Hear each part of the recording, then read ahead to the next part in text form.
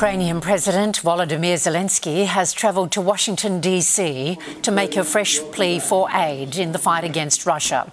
President Biden has renewed his support, but extra money is unlikely to make it through Congress before the end of the year due to a political battle with Republicans.